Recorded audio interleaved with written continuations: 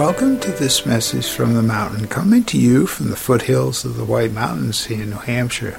Today's podcast is titled The Color is Spreading. It starts in September, sometimes late August, usually with the swamp maples in the lower lands where it's wet. You begin to see the color, and the maples turn red.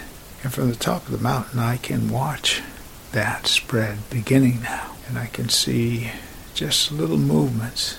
With the days to come, that will branch out further and further and further up the mountains. Really quite a spectacular sight, the ritual of fall. It'll bring thousands of tourists to the area to see the beauty of the land. And yet, the land is beautiful all year long. It's just that this is a spectacular time of year to see it.